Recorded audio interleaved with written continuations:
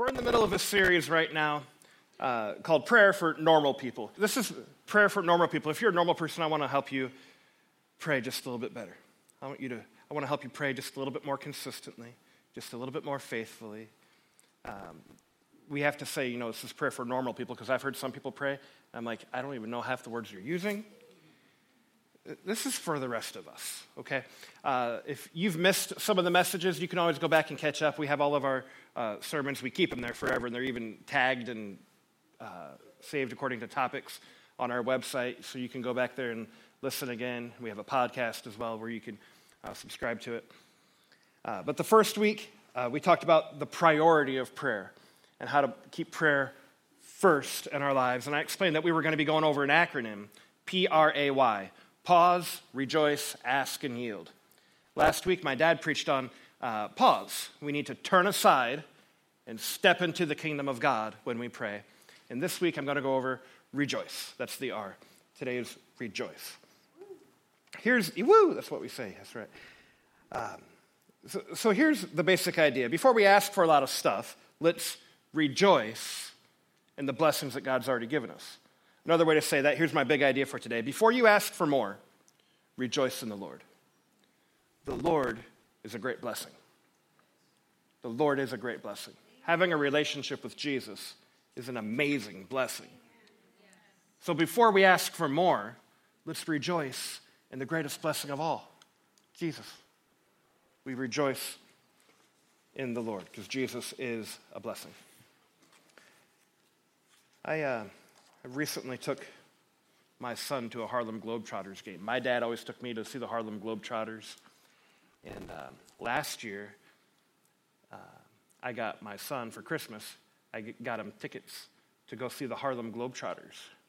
He was so excited, and then the day before the game, he was diagnosed with COVID, and we were like, well, we're not going.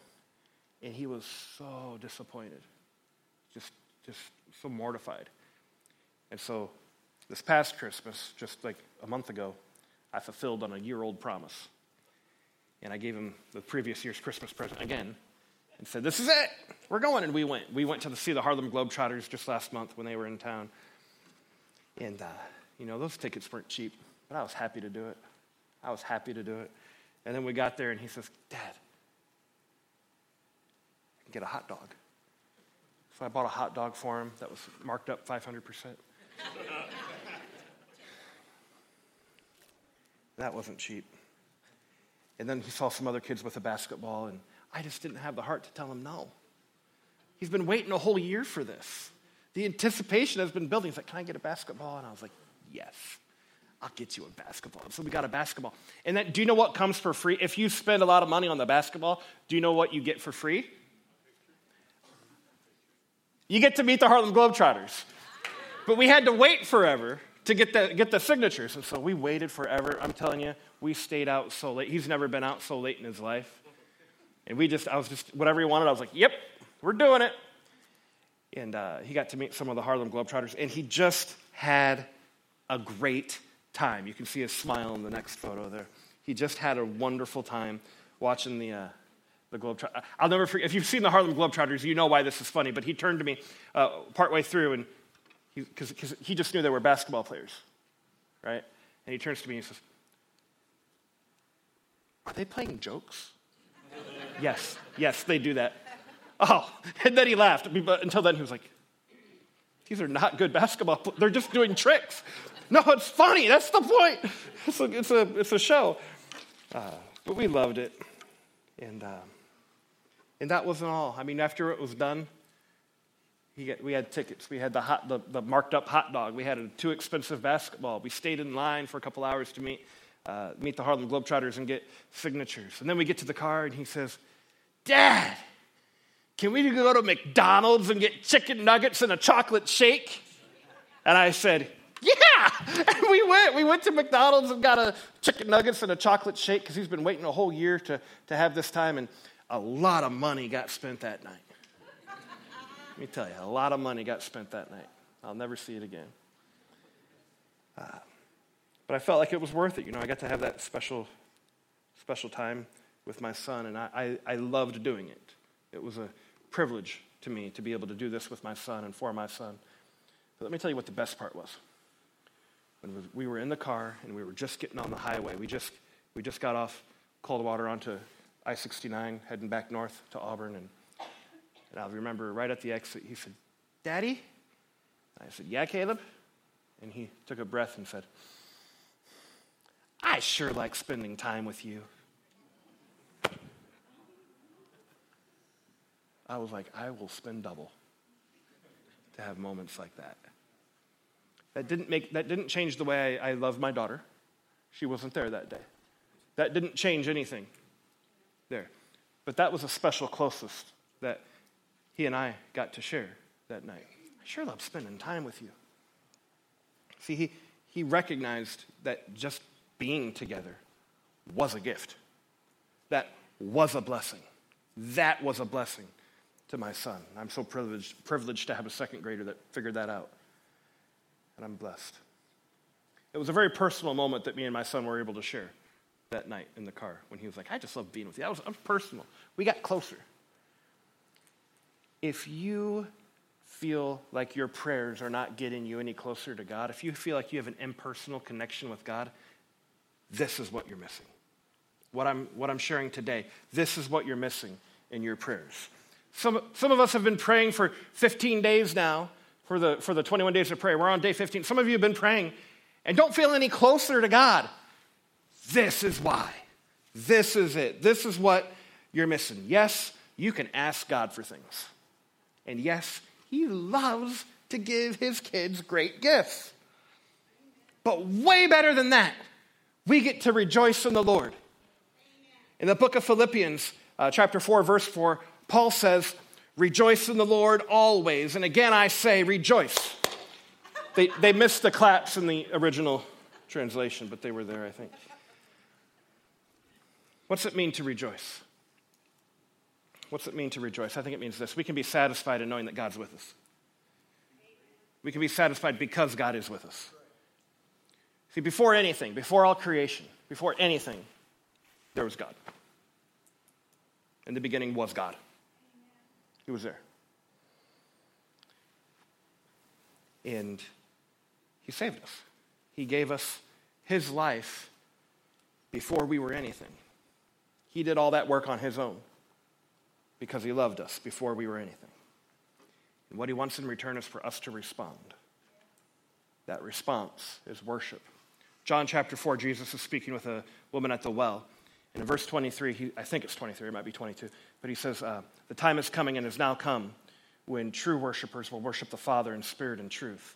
For they are the kind of worshipers that the Father seeks." Look, God is looking for us. He is seeking us. Like he wants to spend time with you more than you want to spend time with him. He wants that personal connection. So what's it mean to rejoice? Rejoicing, the R in P-R-A-Y, is adoration. It's worship. It's celebration. It's remembering what God did and praising him because of it. When you remember what God did, you can respond. And you worship. It's like I got my kid all this stuff at the game, and he responded, "I love being with you, Dad." I love being with you too. Rejoicing in the Lord is adoring, recognizing our relationship, and responding to God in worship. And boy, is it personal. If you're taking notes, you can write this one down. Number one, it's not business, it's personal. Prayer is not business, it's personal. Let's not talk to God the same way we talk to Santa. You know, me and Santa Claus, we have a relationship. It's a transactional relationship. It always has been. I give him a list of things I want, and he gives them to me. Transaction. I want this, he gives it to me. I'm not closer to him. Like I don't know anything about him. All the things I know about Santa Claus's family, I learned from a Tim Allen show. No? Okay. Some of you people. I'm not any closer to him because of that relationship. It's not a personal relationship that I have with Santa. It's a transactional relationship I have with Santa Claus. And I wonder if some of us, we have a relationship with God, but it's mostly transactional perhaps. Oftentimes when we pray, we jump right in with the Santa Claus list. Dear Jesus, I really need help with, please give me, if you're really holy, grant me these things, Lord. I need God. No, don't mishear me. In your time of need, if all you can get out is help, that's a biblical prayer too. And God hears it, okay? So I don't want to criticize that. But is that the extent of your relationship with God? Transactions. God give me, he blesses. Okay, thanks. And you're done. Is that the extent of your relationship? Is that the extent of your prayer? We can go further, guys. It's not rejoice, just to have throwing a list at God and waiting for him to dish it back out. That's not a personal relationship. That's a transactional relationship. I think one of the things that makes this kind of hard for some of us is we like to make sense of our world and put together checklists and, yeah, I got it done, everything's check that off, I did it, there we go. I checked this off and now this has happened, good. I asked, now he gives, good. If you applied that same logic with any of your human relationships, you will never be married. You will have a miserable marriage if you even get that far. I do this and you do that. No, it's personal. God wants to have a personal relationship with us. In fact, the whole framework of the Ten Commandments starts like this. I am the Lord, your God. Before the whole, keep the Lord, I'm the only one, have no other gods before me, cut out every idol, don't use the Lord's name in vain. Before any of that, I'm the Lord, your God. It also would have been accurate to say, I am the Lord, sovereign, creator of everything, and you better listen to what I say next. But he said, I'm the Lord, your God. Even in the transactional nature of the Old Testament Mosaic covenant, there was a desire for a personal relationship with his people. Because with the word father, you can't have father without a personal relationship. It screams relationship. When Jesus taught his disciples how to pray, he said, this is how you should pray. Our Father in heaven, may your name be honored. If we look at God as Father, it screams personal relationship. The Father word demands that we have a relationship with him. So if you're just throwing your needs to God on a list and asking him to do stuff, don't stop doing that. That's good. God cares deeply about our whole life. Do that. But if that's all you're doing, I'm not sure if you can really say you have a personal relationship with Jesus. Or at least it's not as personal as it could be. We could have a more personal relationship with Jesus. God is all about a personal relationship. That takes me to number 2. We follow a person, not a plan. We follow a person, not a plan. Jesus' great call to his disciples was very simple. Jesus said, come, follow me. He could have said a lot of things there. Come, follow the rabbi teachings that I'm going to give you over the next 3 years. He could have said, come, join me at a synagogue next week. He said, come, follow me. Me. Follow a person. We follow a person, not a plan. We have some prayer plans and prayer resources to help you. Those plans and those resources are designed to point you to the person of Jesus Christ. They're an aid to point to Jesus because we follow a person. If you have a prayer plan but that's not pointing you to Jesus, that's just tradition that's peripheral. It's going to get you out of whack. See, there's a lot of Christians get a little wacky when they get the perspective of Jesus out of whack. I said whack a lot, but it works. Christians get wacky when their perspective of Jesus gets out of whack. Pete Greig wrote a book called How to Pray, A Guide for Normal People. This is where we got he's the one that came up with the PRAY acronym. But in this book, he says when you get to rejoice, it's when you trade out your microscope for your telescope. This is how he explains it. When we're looking through a microscope, the only thing that you're going to see clearly in a microscope is little. You don't see big things when you look in a microscope. You only see little things. And this is our go-to instrument when we think about life. We look at our little things in our life. Do you forget that the Bible says your life is but a vapor? A mist. When we're looking at our own life, we're always looking at something small. Now, don't hear me wrong. God cares intimately about every little detail of our life. But we'll only be looking at a transactional relationship of God when we're looking at our life through a microscope. Instead, when we do the rejoice, we trade out our microscope and we pick up a telescope. We cannot look at little things with a telescope. In a telescope, you're always looking at something big, and you're looking up. No one's ever looked through a telescope and then said, I'm pretty great. No one's ever done that. You look through a telescope and say, wow, you're God, I'm not. I know where I stand. I'm blessed to just be here. You're amazing, God. We can respond to how good God is. But a lot of Christians get a little wacky when their perspective of Jesus gets out of whack. Here's a couple examples. Let me illustrate it like this. Like I'm looking at a spot on the back wall. If Jesus is my focus, he is the main thing. I'm after a person, not a plan. I follow a person. So if Jesus is who I'm looking at, I can see a lot of other stuff around here. Like I can kind of sort of see a piano right there.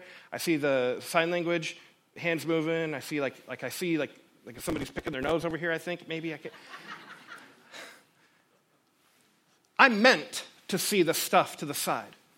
In our relationship with God in the spirit world, if we follow Jesus, there's a lot of peripheral stuff that I'm supposed to be a part of, like small groups, a specific ministry, like men's ministry, women's ministry, small groups, kids ministry, whatever is your favorite. There's prayer. There's reading your Bible. There's powerful acts of the Holy Spirit. All that stuff I'm supposed to see when my eyes are on Jesus. But if you get that out of whack and you pick something else, like Bible, the Bible's the one thing that we can, and that's what you follow? The words of that's Bible worship. We worship Jesus, but sometimes we can get off out of whack, and then we become wacky, and I now see there's a bunch of stuff over here I was never supposed to see. I was never supposed to be a part of any of this. And that's why Christians do some wacky things. When you get that out of whack, you become a little wacky. These are the people that would picket another church that believes Jesus is the only way to heaven. They would picket him because the words are the only perfect thing. Jesus is the perfect thing. Jesus is what's perfect. We wind up doing some wacky things. Or I have a friend. I had a friend. I don't talk to him anymore, but we're supposed to see powerful acts of the Holy Spirit. Like that's okay for us to see. And instead of running towards Jesus and having all these wonderful things, he was like, powerful acts of the Holy Spirit's the best. And he ran towards that, and that was his focus. And now there's a bunch of stuff he was never supposed to see. Jesus became a peripheral. And he actually got wacky, so wacky, that he thought he could experience the power of God by smoking marijuana. He called it toking the Holy Spirit. That's wacky. That's wacky. And he got wacky because he got his perspective of who he was following out of whack. When you get your perspective of Jesus out of whack, you become a little wacky. We follow a person, not a plan. Here's number 3. It's not enough to just begin a relationship with Jesus. We need to stay in that relationship with Jesus, a personal relationship. Number 3 is remain in regular relationship. Remain in regular relationship. Jesus repeatedly drilled down into this idea of a personal relationship between us and him. He did it over and over and over again. Nearly all of us are okay with the idea that your faith began because you decided to have a relationship with Jesus. I submit that the moment we decided to follow Jesus, that was a transactional relationship. Jesus died on the cross. We said yes. We became saved. But there's an ongoing work of God in our lives called sanctification. And that's where our relationship with God, a personal relationship with God, can grow and develop. And we can always be closer and closer and closer with God. There's not a person still breathing that arrived. we can always be closer to the Lord. So if you're a Christian, you've received Jesus by way of a transactional relationship by default. You said yes to God, saved. But have you remained in the Lord? Have you remained there? That's the idea. We need to remain in regular relationship. Jesus was talking about the relationship he wants to have with us in John chapter 15. And in these 4 verses, the word remain comes up 8 times. Jesus said, "Remain in me, as I also remain in you. No branch can bear fruit by itself. It must remain in the vine. Neither can you bear fruit unless you remain in me. I'm the vine, you are the branches. If you remain in me and I in you, then you will bear much fruit. Apart from me, you can do nothing. If you do not remain in me, you're like a branch that's thrown away and withers. Such branches are picked up, thrown into the fire, and burned. If you remain in me and my words remain in you, ask whatever you wish, and it will be done for you." Church, we need to remain in relationship with God. And if we remain in relationship with God, it means we carry his life with us. Rejoicing for the blessings that we already have is the funnest part of prayer. But so often it's the one we skip. Dear Jesus, I really need this, and this. We just skip it. We jump right to asking, don't we? Am I the only one that likes to jump right to asking? Dear God, here's what I need. Yeah. It's the way we think about things. But that's not how the model was given to us in the Bible either. In Acts chapter 4, Peter and John were doing the work of the gospel, and they were arrested, put into prison. They got out, and they got together with the believers. They're like, how are we supposed to do what Jesus told us to do if we keep getting arrested? And they prayed. And their prayer was recorded. And that prayer in the NIV has 137 words in it. 35 of those 137 words, 35 were a request. The other 102 were thanking God for what he has already done. If you're good in math, that's roughly 75% rejoice, 25% ask. 75% thanking God, worshiping God, 25%. Here's what we need. See, if you run out of time, one of my mentors said, if you have an hour to pray or 30 minutes to pray or 20 minutes to pray or 10 minutes to pray, and you run out of time to actually get to your list and all you've done is this, you're doing pretty good. You got tomorrow. You're doing okay if that's what happens. Just this week, I was confronted with a problem in my own world, and in the morning prayer meetings here, right when we got to the time where you can pray on your own, I put my head in my hands and I said, "Oh God, I need your help. I need you to do a miracle. Would you? I need.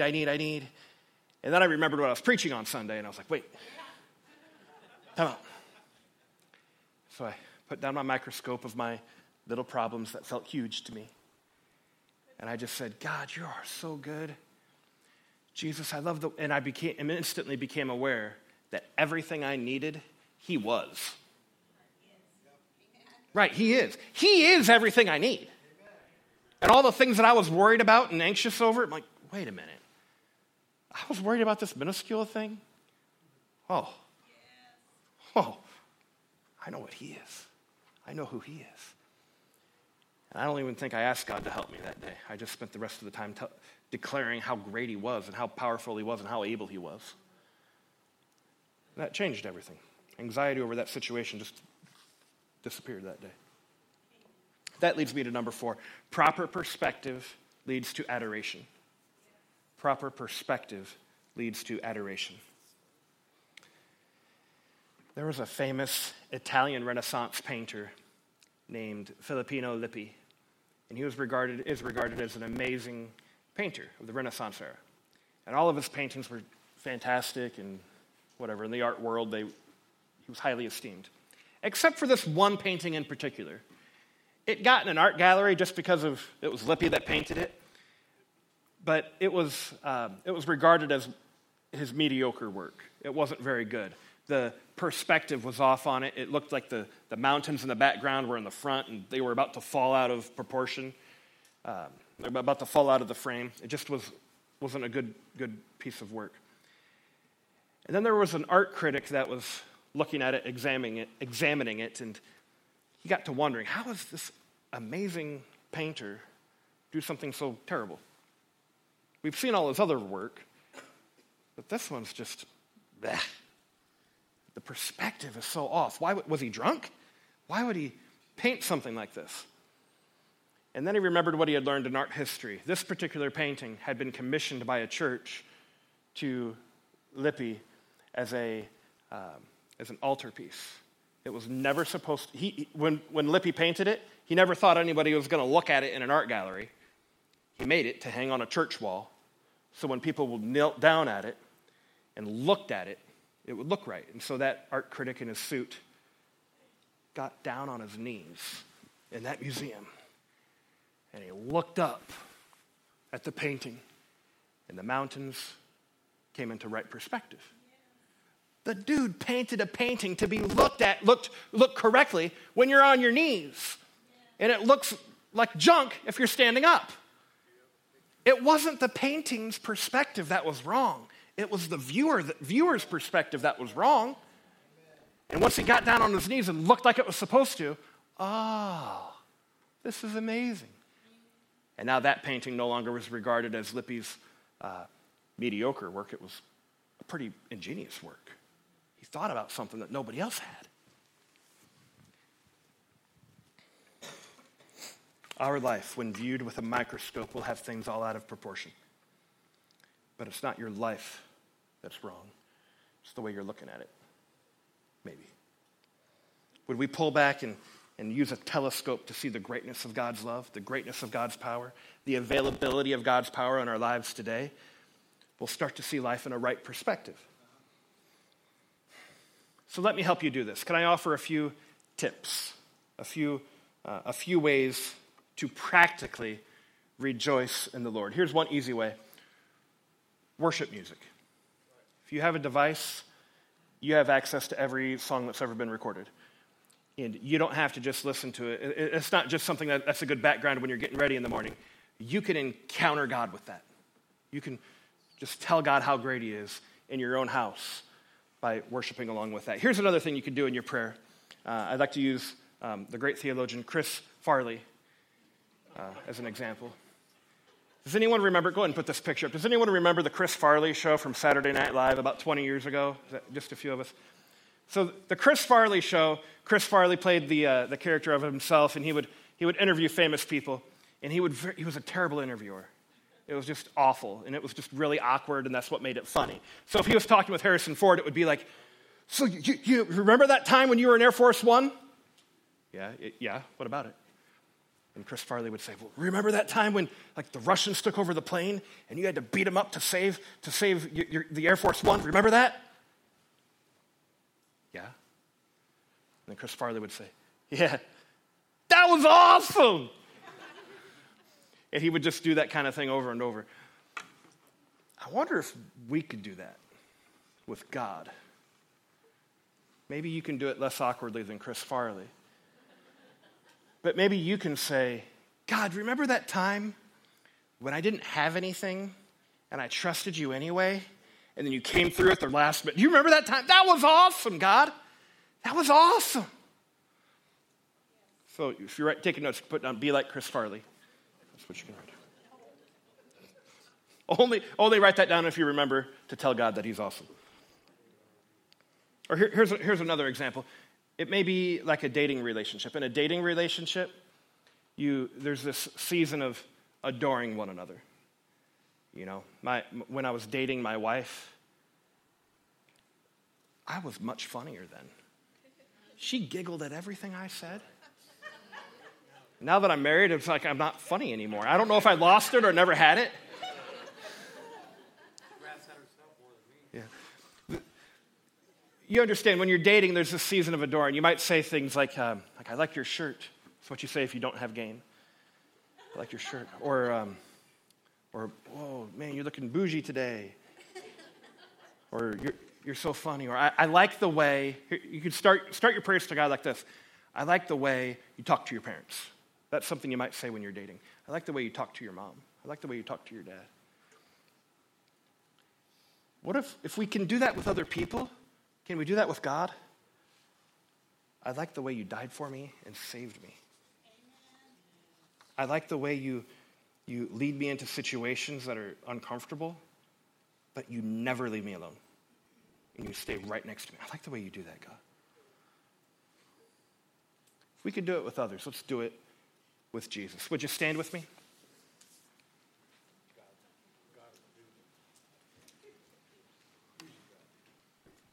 You know how to admire and adore somebody else. That was awesome. I like the way, if you can do it with a person, you can do it with God. Or right now, we're going to think back to times in our life where you've been there. Every person that's able to hear my voice right now has been led by your Spirit closer to you. We're here today. So, God, we remember back to some guiding, some nudging, or some miracle, or something that you've done in our lives in the past. Lord, thank you. That was awesome. We worship you and declare that you are great and holy.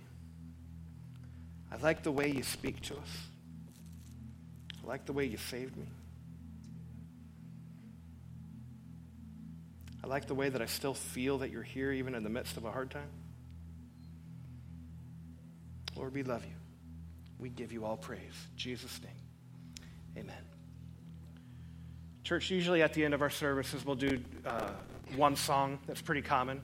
Today we're going to extend our closing worship just a little bit because I want us to practice rejoicing in the Lord. I want us to practice doing this very thing of worshiping God. He's done everything. We get to respond to him today. Amen. Let's respond to the Lord.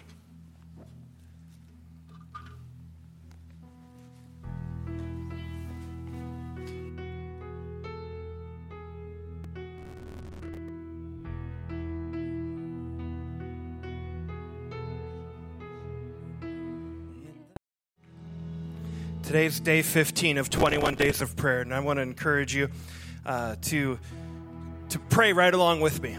I'm going to pray a prayer of rejoicing. I'm going to pray a prayer of giving thanks to God. And so let's all just join with me. I'm going to do my thing, and I invite you to pray with me as we rejoice in the Lord. Dear Jesus, thank you for what you've already done. Lord, we rejoice in the blessings that you've already given this church. Thank you, God, for the heat. Thank you, God, for this awesome building that we can worship you in. Thank you for the snowplow that was able to clear out some areas. Thank you for the lights. Lord, thank you that you've taken such good care of your church. Lord, we remember what you've done. You died on the cross for us. You came back to life, and there was a curse of sin on me, but not anymore because of what you did. Thank you for dying on the cross and then coming back to life, making a way for me to come to you and have a right relationship with you. Lord, you made a way. It'd be such a privilege to be your slave, but I get to be your son. Thank you, God, for making a way. I like what you did, God. That was awesome. Thank you, Jesus, for saving me. Lord, I like the way that you pull your people together in unity. Lord, I like the way that you give your people purpose and mission. When you make a Christian, you make a Christian with a mission. So no one's left without a purpose. God, thank you for this, Lord. Today we hallow your name. We honor your name. Lord God, you are Jehovah Rapha. You are God, our healer. You are our healer. It's your name. Jehovah Rapha means you're God, our healer. So Lord, thank you for healing. You've healed our relationship with you. And God, you could still heal. You healed my foot. Lord, I know you've done so many works of healing in people's bodies, and you can heal minds as well. Lord, thank you that just because we can cry out to you and anxiety can just drop. It can just fall off. like scales. It just can fall because of who you are and because of your power. Thank you, God, for being who you are, Jehovah Rapha. Lord, we hallow your name. We worship your name, Jehovah Nisi, Lord over our victory. Thank you, God, that when we pray, we don't just have to pray. We're not praying for victory. We're praying from a place of victory, because ultimately we're your kids. We're victorious. We're kids of the King. So God, thank you that you're Jehovah Nisi. We honor your name. We honor your name, Jehovah Ra, God our shepherd. Even when I feel alone, I'm not alone, because you're with me. You're always walk with me in lonely places and lonely times. Lord, you are Jehovah Shalom, God of peace. Lord, thank you that even when my life gets battered up against the rocks of the storm, I feel like I'm going through a storm, you are Jehovah Shalom, God of peace. We can have peace because of you. Lord, you are Jehovah Jireh. It's your name. We honor your name, Jehovah Jireh, God our provider. Lord, I pray wherever there's a lack, we can look to you because you provide. You're the provider for your kids, God. We trust you. Lord, your name is Jesus. You're the author and finisher of the faith. You're the beginning and the end. In you, all things were made. Everything leans on you. Everything's created, and it leans on you. It was created by you and for you. Before all things, you were there. You hold all things together. You are the head. You are the beginning of our hope and the beginning of our faith. You are Jesus. And Lord, we thank you for who you are and what you've done on our life. You are amazing, Lord. We honor your name. Hallelujah.